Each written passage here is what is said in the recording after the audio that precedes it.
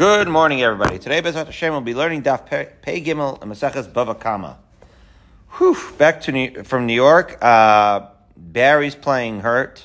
He started not feeling well. Barry should have first lema, but he's here. I'm coming back from something.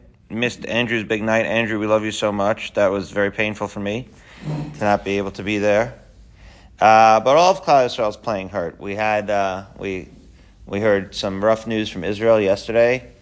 I fell asleep to the sound of Atar just watching Levaya after Levaya after Levaya. It's a very tough thing, but it's also very inspiring to see these Giborim. I don't know that we've ever seen a generation of soldiers like this in a long time. The kind of resolve and the chizuk that they're giving us. Me'akadosh Baruch Hu v'merape kol cholei Yisrael, and even though we're playing hurt, may it be a prelude to nechamas and yeshuas for all of Klal Yisrael. Okay, we're starting on. There's some great agadata over here as we come to the end of Perek Meruba, and the agadata had to do a lot. I don't know if over Shabbos, I think it was, or maybe yesterday. Sunday, Eretz Yisrael. The idea that you can, for buying land in Eretz Yisrael, you can do Amir La'akum because of the mitzvahs of Yishuv Haaretz. A lot of very inspiring agaritas. This is just a small sample. And so we get to the last line on Pei Beis Amud Beis, and the Gemara asks, "Chachmas Yivanis mi'asira?" The Mishnah had, the Brisa that we just quoted, had mentioned a curse on any person who teaches his son what's called Chachma Yivanis. Okay. Are you really not allowed to learn Chachma Yavanis? Can you not learn Greek? V'hatanya. After all, there was a brisa. I'm a Rebbe. Be'eretz Yisrael. In Eretz Yisrael, as we turn to Pei Gimel Aleph, Lashon Sursi Lama or why do they speak Syriac in Israel? Syriac, yeah. They had some sort of a Yiddish version of Aramaic in the times of the Tanaim. Okay, this in fact is, as ArtScroll points out, is the language of the Talmud Yerushalmi. Okay. So, right, it's kind of not really Hebrew, it's not really Aramaic, it's kind of a mishmash, like Yiddish. So the Gemara asks, why speak Yiddish? Oh, Lashon HaKodesh or Lashon Yavanis? It would be like saying in Germany, right? Speak German or speak Hebrew. Well, what's this Yiddish? Okay. I had, whatever. I've read, in some yeshivas, they still speak Yiddish. I have a friend, a close friend, Henoch, who wanted to send his kids to yeshiva. He said, this was an opportunity. Go to the shir that's in Yiddish. You'll have an opportunity to learn Yiddish. Ask the Gemara, why Yiddish? Speak Lashon HaKodesh, Hebrew, or speak German. What's this? So the Amar Rabbi Yossi, similarly, Rabbi Yossi said, Bavel Lashon Arami Lama. O Lashon HaKodesh or Lashon Parsi. Right, when you're living in Bavel, so either speak Hebrew or speak the Persian that the people of Bavel speak. Right? We have a little bit of a version of that in America also, where they'll have Yinglish, right? Like Yeshivish are kind of English. It's not really English. It's certainly not Hebrew either. So that's the brisa. Now you'll notice in the brisa they said, "O Lashon HaKodesh or Lashon Yavanis." The suggestion, right, that Rebbe said was maybe you should just speak Greek. Well, speak the language of the place, or speak your Lashon HaKodesh. But what is with these mishmash kind of like languages that are a hybrid of the two? So the Gemara says, right, so obviously the question here is one of the options, according to Rebbe, was, you know what, if you're not going to speak Hebrew, speak Greek. Well, why should you speak Greek? I thought you're not supposed to learn Greek. So Amrei, Lashon Yavani, L'chud, Chachmas Yavanis L'chud. So the Gemara says, well, he's just talking about the language. Greek language you could speak. That's Lashon Yavani. And that's one, Lashon Yavani, Greek language is one thing. And Chachmas Yavanis L'chud. And the Greek wisdom, so to speak, is a different thing, right? The Greek philosophy. And that is what you're not allowed. That's what the Brisa is speaking out against. That's what you're not allowed to learn. But the language is okay. Says the Gemara, Chachmas Yavanis mi'asira, is the Greek philosophy usher? This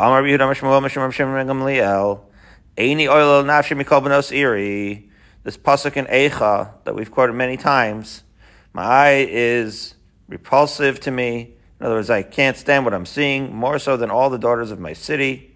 Right? It's a pasuk in Eicha that says that the tragedy is so great. Right? All the families of the city of Yerushalayim are experiencing this great tragedy, but my eyes have seen the worst. Okay? What they've seen is truly horrific. Elef Yaladim Beis Abba. There's 1,000 young men in my father's house, and 500 of them were in the Beis Medrash learning Torah, and 500 of them were learning Chachmas Yivanis in college. So I've seen all 1,000 young men extinguished. Rachmana litzlan. Okay, and my father's brother, otherwise my uncle, my uncle's son, so my cousin, right? My father's brother's son in Asya. That's the only other person that was surviving. It's just me out of 1,000 people. Me and my cousin were the only people left. Well, okay, so he's lamenting that these chashuv young men were all Rachmana son decimated, and yet it sounds like half of them were learning Chachmei Yavanis. So how could they have been learning Chachmei Yavanis if Chachmei Yavanis is also to learn? You get it, Barry? So Amri, the answer is Shiny Beis Rabban Gamliel Shayu Korban L'Malchus. This is a wild suggestion here that in Beis Rabban Gamliel they were close to the monarchy. They were somehow in a political position where they needed to be well versed in the Greek wisdom in order to function right close to the seat of power. Is that a heter, Barry? In other words, that's why they could do it. Okay, that's kind of how you. Okay, I mean, so you think maybe that's kind of how you would assimilate if you're Karv L'Malchus. So apparently, obviously, right, the role of the Nasi was different. There's more, I'm sure, to say here, but in a nutshell, right, there's a lot of Mefarshim we're going to have to deal with this. Like, what is the Isser? What would be the Isser? The Isser, clearly would be some version of getting caught up in the Greek philosophy and incorporating that into your life philosophy. But if you are near the seat of power and it's a real to'eles, you're not really doing it for the sake of adopting these mindsets, right? You're doing it for the sake of making things more comfortable for the Jewish community and enabling the Jewish community to learn Torah and all of that. So as long as you keep that mindset, certainly that would be a challenge, but it's a different thing. This is not doing it for Lishma. It would be like the difference between going to college, for the sake of the liberal arts education versus going to college to get the degree in order to move on for Parnasa, that kind of thing, right? But this is even more than your own personal Parnasa. This is for the general good of the klal. So if you could keep your wits about you and have the right perspective as to why you're doing it, and maybe take the actual thing less seriously as far as what the life philosophy is, so then that some version of that will be the answer and how that's allowed. Okay. What about the batul katam lo batul gezerah? Don't we usually say just because the reason is invalidated, that doesn't mean that we get rid of the gezerah? Right. So Barry wants to ask a good question. He says, the reason to adopt the learning of the Chachmei Yavanis may be valid, right? Because it's serving the Jewish community. But there was a gezerah, right? So when you have a gezerah, the gezerah, doesn't necessarily indicate what the reason is. And even if a reason comes along to counter that gezerah, that's not reason enough necessarily to go against the gezerah and to learn the Chachmei Yavanis. So that's a very good question, right? I mean, this is what is causing all the Rishonim and Achronim to speak about this. The answer would have to be one of a couple of answers. Either like a Haras Shah type thing, you are talking about potentially survival, and so the Gedolim of the generation would have to get together and figure out, a way to make a special dispensation, an exception, if you will. Okay, that's one possibility. Or maybe you could say that even in the original Gezerah was only, not even a rationale, that the Gezerah was on the studying of it for the sake of adopting it as a life. In other words, the idea of studying it, it's almost like a definitional, right? What does studying it mean? To take on Greek philosophy as part of your worldview, right? But to just, utilize that knowledge in order to make your way around the halls of power is maybe not what the Gezerah is. It would be some version of those two, right? But the question is a good question nonetheless. And so there's a Gemara. Now the Gemara is not going to bring the Brisa that explains what the mechanics are of learning this Greek philosophy for the sake of this purpose as follows. Uchidetanya. Learning the Brisa. Misaper komi. Komi is a cool haircut, right? Like a Hare Krishna.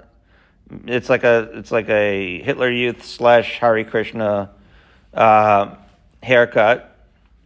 So sometimes these haircuts are very goyish haircuts. Hareze midarche Amori. That's the ways of the Amoris. Okay. Have avtolmos bar Rubein hitiru lo l'saper komi. And yet, even though that haircut is not good, it's a little bit of, I don't know that they're cutting off the payas. I think they're leaving the payas. So let's leave the sugya of payas out of it.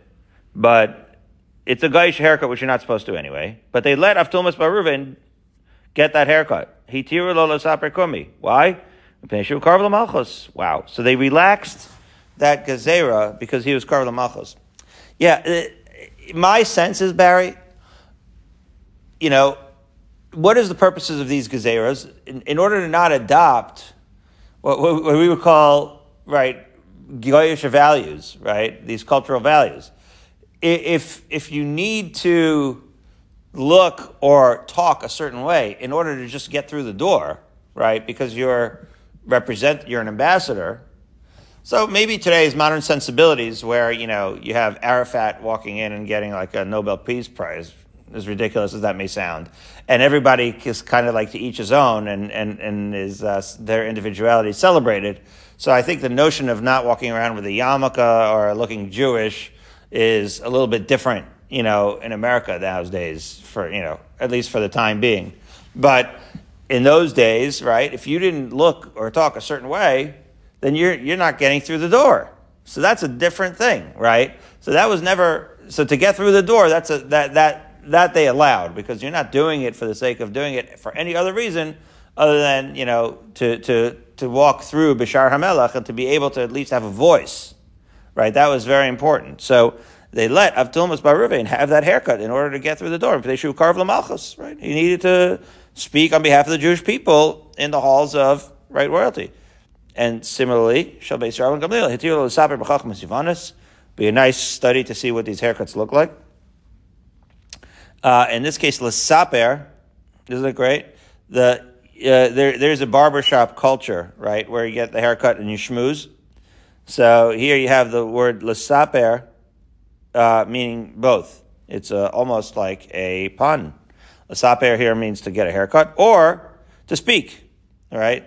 Sipur, in the Greek wisdom, they should carve him the malchus, right? Also because he's carved the malchus. Very good. Probably when you use the cow form, if it were referring to a haircut, it would be lehistaper, So lehistaper. Well, lehistaper is if you're going to the barbershop, Barry. What if you're cutting your own hair?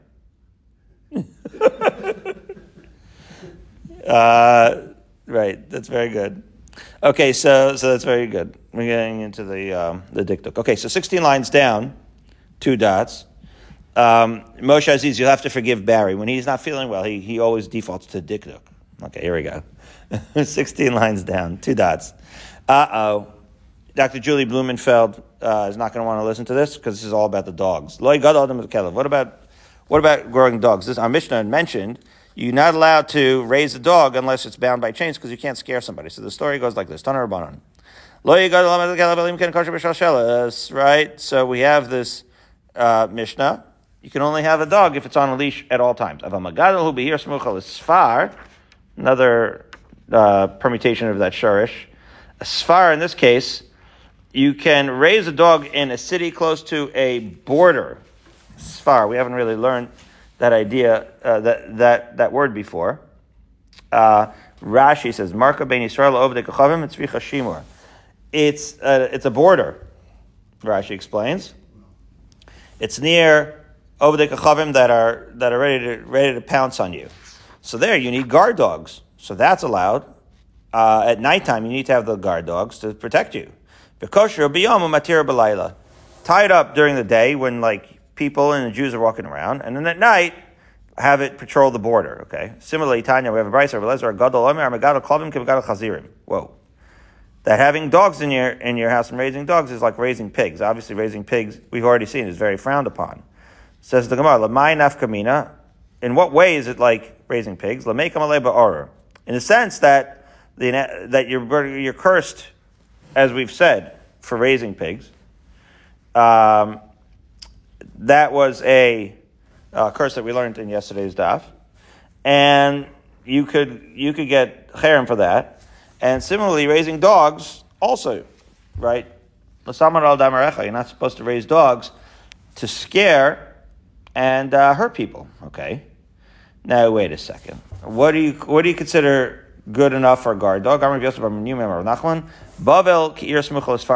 Bavel you're allowed to have dogs because you never know, it could be a dangerous neighborhood. Targum and Nahar Da, and the Gemara understands Bavel specifically is referring to Nahar Da. Okay, because that was like a border city in Bavel, and he's saying it has a big Jewish community, so you treat it like Eretz Yisrael, which is to say, right, if it's a border town, it's like you have to somehow take into account how many Jews are in your community that you're preserving. How big is the threat from the outside? The bottom line is, if it's a situation that requires a guard dog, that's allowed. Okay. Says the Gemara, anti-dog Gemara a little bit. Darish Rabbi Dostai Demin Biri. Okay, so there's a town called Biri. Shout out to the Baltimore Israel Relief Initiative, BIRI. Tara spoke on their behalf the other day. The Moshe and Yitz and Tzvi running this thing on behalf of Klal Yisrael in Israel. Anyway, he was from a town called Biri in Israel. And it says, famous pasuk, where one of the Masas of the Aron rested. And when it rested, Moshe would say, Shuvu, Hashem Rivas Yisrael, return, right, Hashem to us, to the thousands in Eretz Yisrael. What does the pasuk teach? An interesting teaching, that the Shekhinah doesn't come to rest on a group of Jews that has less than 22,000 people. Chaser achas. Okay, so what if there's 21,999? And let's say they're about to get to 22,000 and get that Shekhinah, because a woman is pregnant, we're about to get that 22,000 soul in Klal Yisrael, and all of a sudden, Navach Bakela V'Ipila. And what would you say if you're the owner of that dog that barked at her and caused her to chas v'shalom lose that child? It would turn out that by owning a dumb dog, all of a sudden the Shekhinah is not going to be part of Yisrael because the dog scared the woman. In other words, is it worth it, right, to have a dog in order to scare one person? And the sort of absurd, most extreme case of that would be if that person that you scared was going to be the woman who was pregnant with the 22,000th person who's going to bring the Shekhinah. So, is that what you want on your head? I have to tell you, we've owned dogs over the years, and they're so cute, Barry. They're really fun. Sometimes it's fun because, they're really sincere. Sometimes they're really confused. It's a really fun thing to have a pet. Of all the halachic shilas, most of them can, from what I understand, can be, we're not going to get into the situation, or Moshe wrote that it's usher to handle, maybe they're muktzah. No, he wrote that it's okay. And then in a subsequent posthumous, extra volume of the Igros Moshe, they wrote, it's okay to handle these animals, except pets. The children of Moshe Feinstein wrote a volume of Igros Moshe after he passed away, And in that, they excluded pets. Okay, so there's a whole sugya therein about whether the pet's a muktzah or Vasher Weiss. When I asked him personally, he says it's not muktzah. He thought it was pashut, that's not an issue. The food, kashrus, and all that is not an issue. You could get through all those issues. The real question is, if you have a guest and they're scared, right? So then is it worth it, right? If you're going to scare somebody, okay, so you lock it in the basement, you lock it in the backyard, that kind of thing. That's where it gets a little bit tricky. Anyway, so this is what this Gemara is saying. Like, enachinami, the dog's not going to hurt anybody, right? You trust this dog. It's a delicious, cute dog. But, if the person's scared, so it doesn't matter. And that's what Gemara actually continues to say. Following story. There's a woman who's walking to the house to bake bread. And the owner's dog barked at her. Amar lamare. So the owner said what every dog owner says. Lo tisbi midei, don't be afraid. Shkula nivei. In this case, the niv is the canine. The canine tooth is the third tooth from the midline, Barry. It says the canines are removed. In other words, it's harmless. It doesn't even have the teeth to bite you with. Amar lei. So the woman said to him, Shkilei tivusayich v'shadya achizrei. You know what you could do with your reassurance? My gratitude for your assurance, throw it into the bushes. It's worthless. Why? Because she already got scared out of her wits, Barry. Kvar nad valad. Wow, she got so scared she was pregnant, and she already lost the fetus, right? Yeah. If you've ever had a dog in a Haredi community in Israel, you'll know certain cultures are terrified. So, like, what are you going to terrorize people? You're going to walk around with a dog and terrorize people? Okay. First wide line on Peggy Mohammed Aleph. Ein person nishbin leonim. Okay, so now we have the two dots. This has to do with spreading nets for capturing wild doves. Why can't you spread nets to capture wild doves? What's wrong? Wild doves are great. Yeah, the Mishnah had said you have to have a certain distance. What's the distance? 30 wrists. We'll talk about how much that is. You have to spread the nets far away enough from the closest settled area so as to not, steal doves that belong to people. In other words, within a certain perimeter of the settled area, those doves belong to somebody. They just kind of stray a little bit. But you can't just grab all the strays into your net. You have to go to an area where they're mamish hefker. Okay, says the Gemara, wait a minute. 30 ris vatanan, we learned in a Mishnah in Bava Basra, which we haven't learned yet, with God willing we will. Machiking es hashovach min ha'ir chamishin ama. All right. You're supposed to, I think this is lo yachpor. Is it? It's a great parak. Anyway, you have to distance the shovach, right, where all you have your dove coats, you have to have it 50 amos from the city. Okay? You have to put it on 50 amos to the city because there's orchards and fruit trees and everything surrounding the city, and they belong to the inhabitants of the city. So this is a different concern. This is a concern of not, are you stealing, right? When you're casting the net, the concern is, are you stealing birds that don't belong to you? When you're putting up a dovecote, your concern is your birds, are they eating from fields that don't belong to you? Okay? Either way, it's about stealing. Now, wait a minute. That means, why 50 amos? In other words, you have your dovecote, so you're thinking, okay, my doves are in there, and they're only going to travel, 50 amos, because that's the amount of distance that you have to have from the city. Sounds like they're not traveling more than 50 amos. Well, our Mishnah said that if you want to make sure to not get somebody else's doves, you got to stay 30 ris, which is 8,000 amos. So that's a very big difference. So what is the distance that these doves are traveling? Says the Gemara, Amar Bai, Misha Chaiti Tuva. Well, doves can fly way more than 50 amos, right? However, Karsai b'chamishin amamaya. However, when, they eat, so they're only eating the first 50 amos, right? After the first 50 amos, they're not just snacking all the time, then they're just flying, right? So in other words, if it depends on the concern. If the concern is that they're going to eat, they only eat within 50 amos of the dovecote. If the concern is that they're going to fly out of the city, and that you don't want to take the birds, so then they can fly a long distance, 8,000 amos. Wow. So the Gemara, they only fly 30 ris, 8,000 amos, wait Okay, a second. So if you're going to say flying, and your concern is that you don't want to take somebody else's doves, are you sure that they only fly 30 risks? After all, Tanya, we learned in Brisa, by Yeshuva feel mea milo for us. Yeah. If you have like a big city, then you can't spread even mea mil. Really, really far. Wow. Okay. Mea mil is like 25 times more than 30 risks. That's about 4 mil. So which is it? 4? Mea?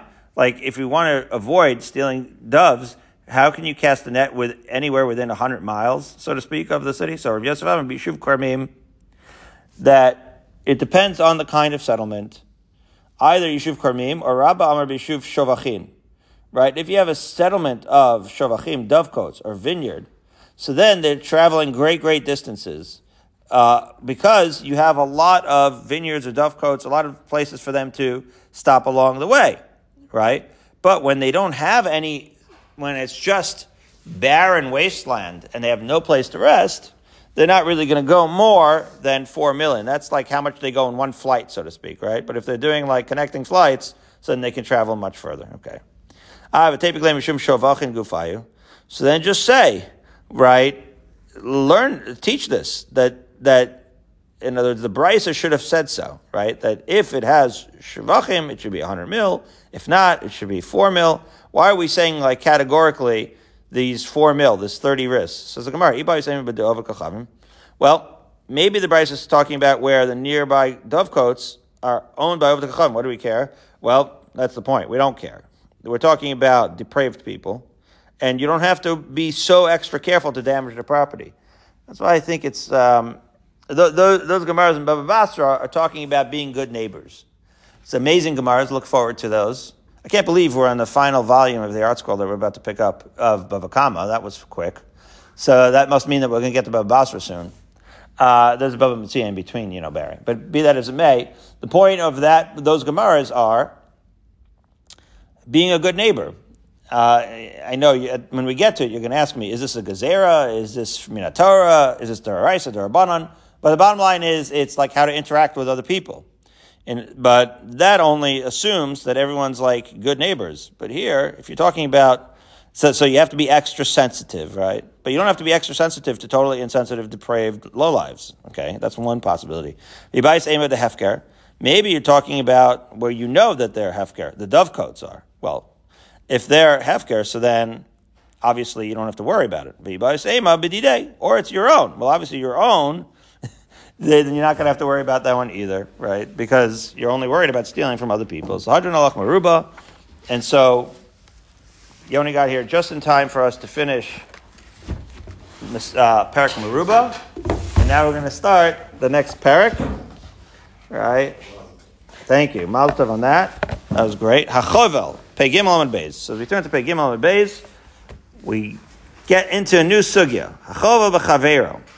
A familiar idea. We've already discussed it. Here's the locus classicus. This is where we start to learn Chavel Chaveiro. As we know, this talks about physical injuries of human beings one to another. So a person, if he injures Rahman Islam, his fellow Jew, Chayav Alav Mishum Chamisha Dvarim. Famously, he's Chayav for 5 things, 5 aspects of repayment. Ben Nezek, right? That's the actual damage. The Mishnah is going to already explain how that's assessed. B'tsa'ar, for the pain, okay. B'ripui, for the medical expenses. B'shaves, for the unemployment, right, the loss of work that he does. Uboshet, and for the humiliation. So Baruch Hashem, Bezat Hashem will be zocha to analyze all of these things and how they're calculated as follows. Says the Gemara, B'nezek Ketzad, how do we assess for actual nezek? Simas Eino. So let's say a case of somebody, Rahman Atzlan, blinds another person. So, or katat yado, cuts off his hand, shibet ragla, breaks his leg. That's the easy way to look at it, Barry. You've already seen this.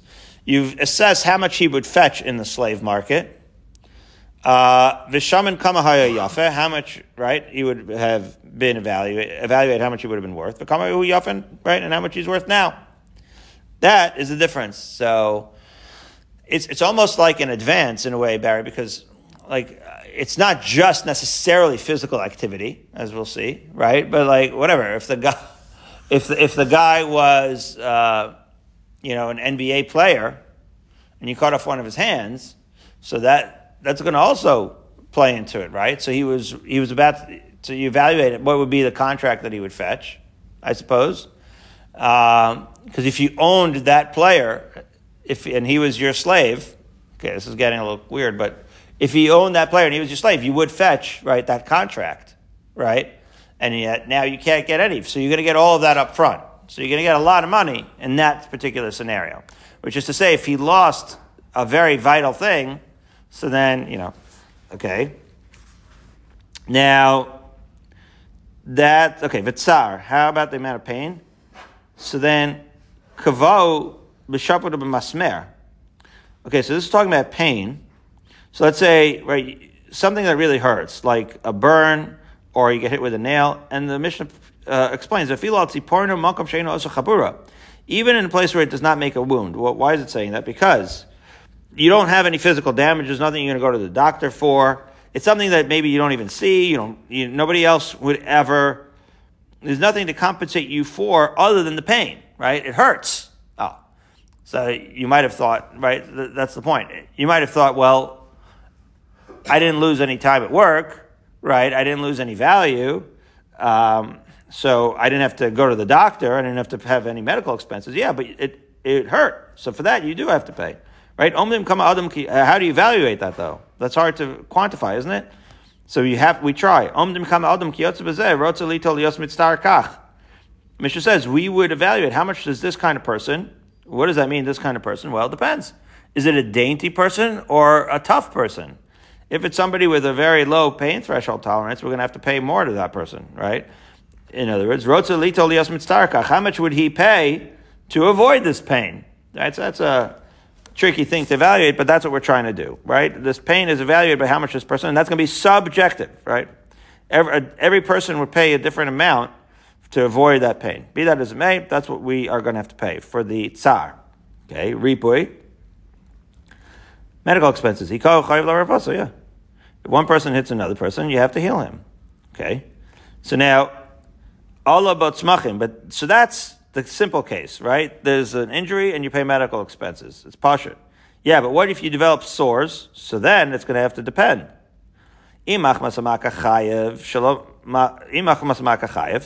Right? If the sores are directly attributable to the injury, so then you're going to have to pay for that. But if sores were unrelated, so then you're going to be pater. Well, yeah, if they're unrelated, why would you pay? So the Gemara is going to handle that, right?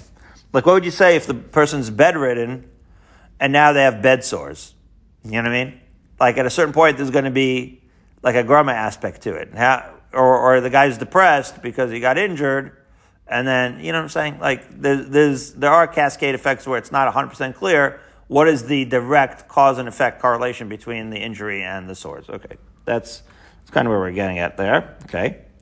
Similarly, chaysav and istor. Now let's go back to the sore, the wound that actually was caused by the assailant. Okay, so now it heals, but then it goes back. It just keeps popping up. So then chayv l'raposo.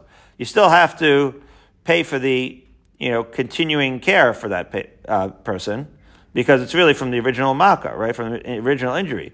That's if it never fully heals. However, says the Mishnah, chaysa kol tzarka, if it fully heals, so then that's when you're done paying for that injury, even if it returns, right? Einu chayv l'raposo. It sounds like even if it goes back for some whatever reason, you're not obligated to hit it. Okay. Let's say it heals almost completely, and then the guy starts picking and scratching at it, that kind of thing. Okay. So that is ripui. Sheves. What about sheves with unemployment? That should be obvious. Whatever amount of work he loses. Not exactly, says the Mishnah. We don't pay him for the lost wages at his job in the NBA, but we pay him for lost wages that he would lose when he's bedridden. Now that he's no longer eligible to go into the game, now he's a security guard in Madison Square Garden instead, or watching over Kishuin. So you pay him for that wage. Well, that's a much lower wage. How's that fair? Says the Mishnah, Shakar Nasalo Dmei Yado Dmei Raglo.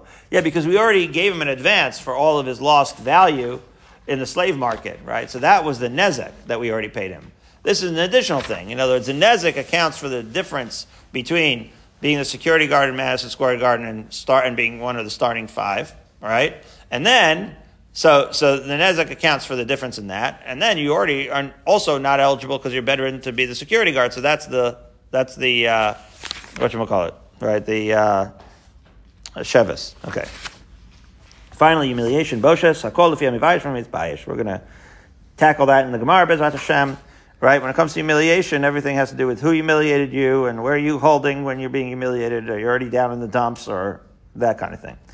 And that's, of course, that analysis is going to be challenging.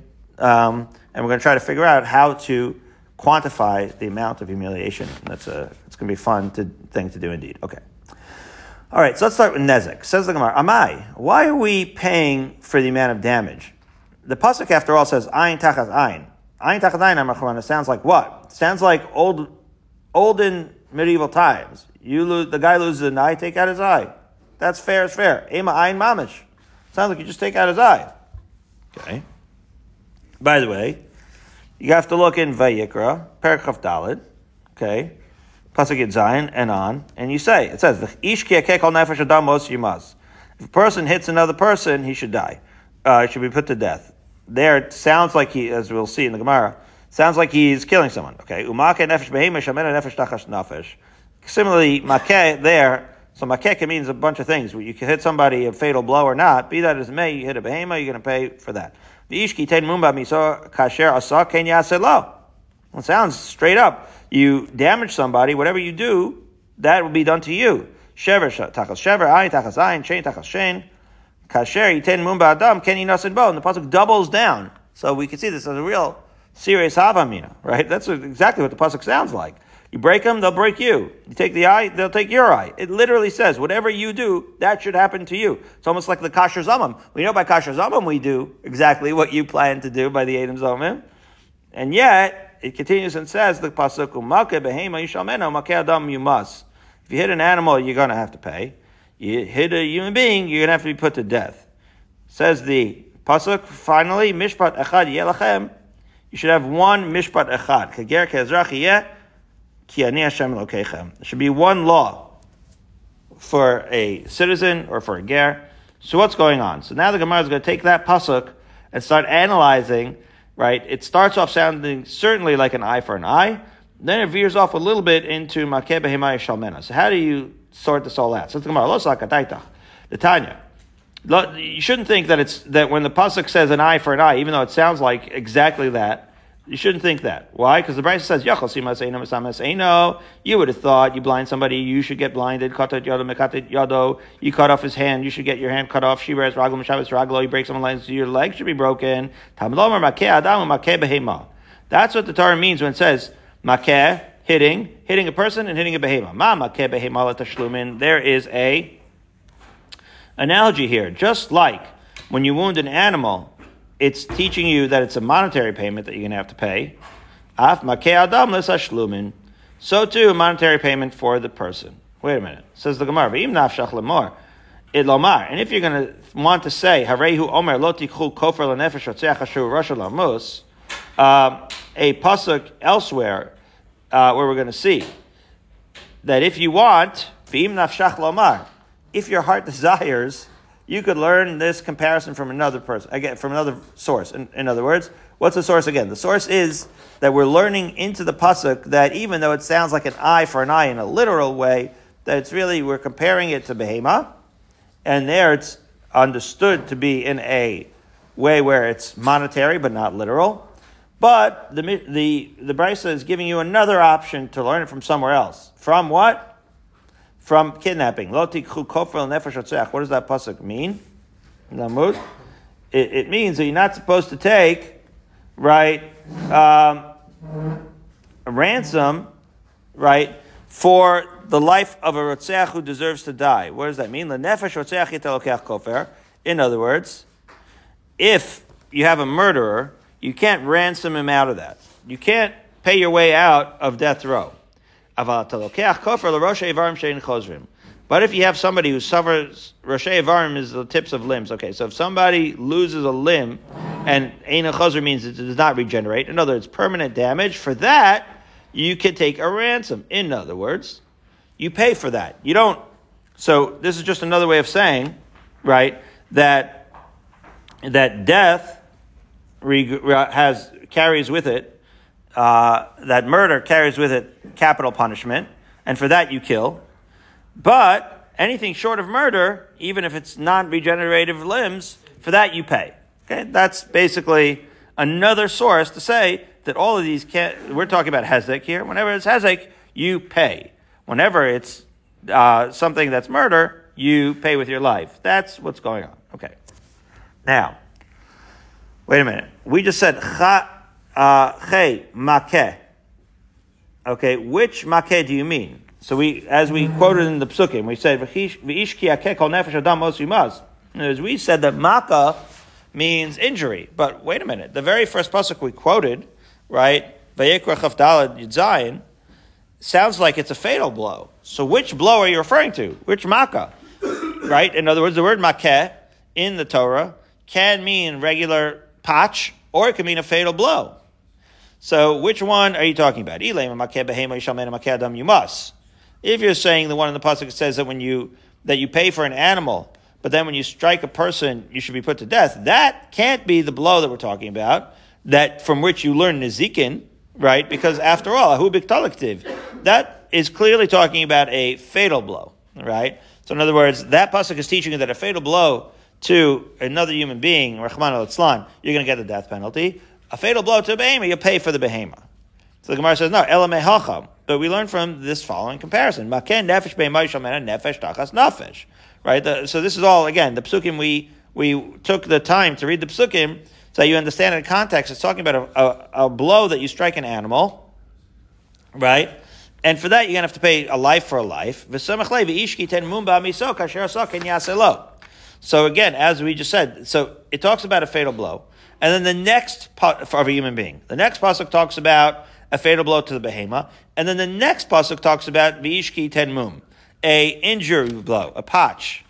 And we say whatever he does should be done to him. Hai lav makehu. Oh, so wait a minute. That's also sounds like it's referring to makeh. So what blow are we referring to, right? If you take the psukim in context, it sounds confusing. It starts off with a fatal blow, and then clearly it's not talking about a fatal blow. So what is it? Haka kamrinan. So that's why, right? So that's why we have a gezerah shavah from the two different makeh. Ma haka amor behemoth tashlumin. Just like when we say haka regarding to the animals referring to tashlumin, af haka amor ba'adam tashlumin.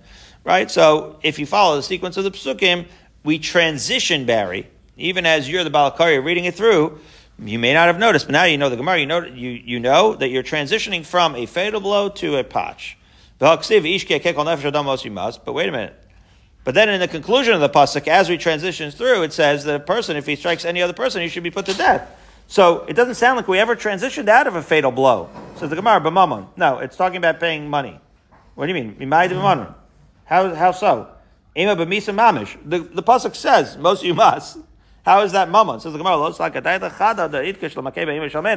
yeah, because once you transition in the pasuk and you know through the Gzeir Shava that we're talking about, we've already transitioned in the psukim from a fatal blow to a patch, an injurious blow, and then afterwards it says, right? And it doubles down and reaffirms in the pasuk afterwards. It says that just like you injured a person, so you should be injured. You put it all together and you learn that we're talking about not a fatal blow, but an injury blow from which you pay mammon. Okay. So now the Gemara wants to know, Ma'im nafshach lomar. So we had the brisa, and we said you could learn it from this makeh, this whole lima that we just learned. Or if you feel like it, then you could learn it from the lo tikchu kofer lenefesh rotzeach, that you can't take a murderer and just let him pay it off, but you could do so for an injury. So it says, Ma'im nafshach lomar. What is this, a buffet where you get to choose which limud you want? Like, why are we having choices of which limud we want? It says the Gemara, tu kasha latana. Yeah, because the first answer of Makeh had all the difficulties and challenges. In other words, the psukim in Vayikra are in fact ambiguous, and you can ask questions all the way. It's not really so clear this whole transition that we took you from fatal blow to patch, back to fatal blow. Like, it sounds like we're making up the teirutzim as we go along. We're not, obviously, but it doesn't. We have kashas along the way. So just like we said, that question that we ask, right, is a good question. So Amri done in Nezikim and Misa. So they said that's a true dilemma because it's not necessarily unanswerable, because we could say we should learn laws of injuries from laws of injuries, and not from the Misa, and yet all the psukim are mixed together, says the Gemara. Adam. We could have easily said it the other way, that we want to learn injuring a person from the death blow of a person, right? And as we took the behema, we took you through like a roller coaster of what the psukim mean, but we could have easily taken the roller coaster in the other direction. And it is for that reason that the Brisa said, if you want, you can learn it from a different limud, right? Harehu Omer, because the pasuk says, "Lo tikchu kofar nefesh osech asher rasha l'mos kimos yimas." Just like we said that when it comes to murder, you can't get out of that with paying for it. L'nefesh osech iyat lokech kofar, but lokech kofar l'rosh evarim shein chozrim. But you can take the kofar for rosh evarim which are not chozrim. Okay, so let's resume tomorrow. Bezat Hashem, 5 lines up from the wide lines on Pei Gimel Amud Beis.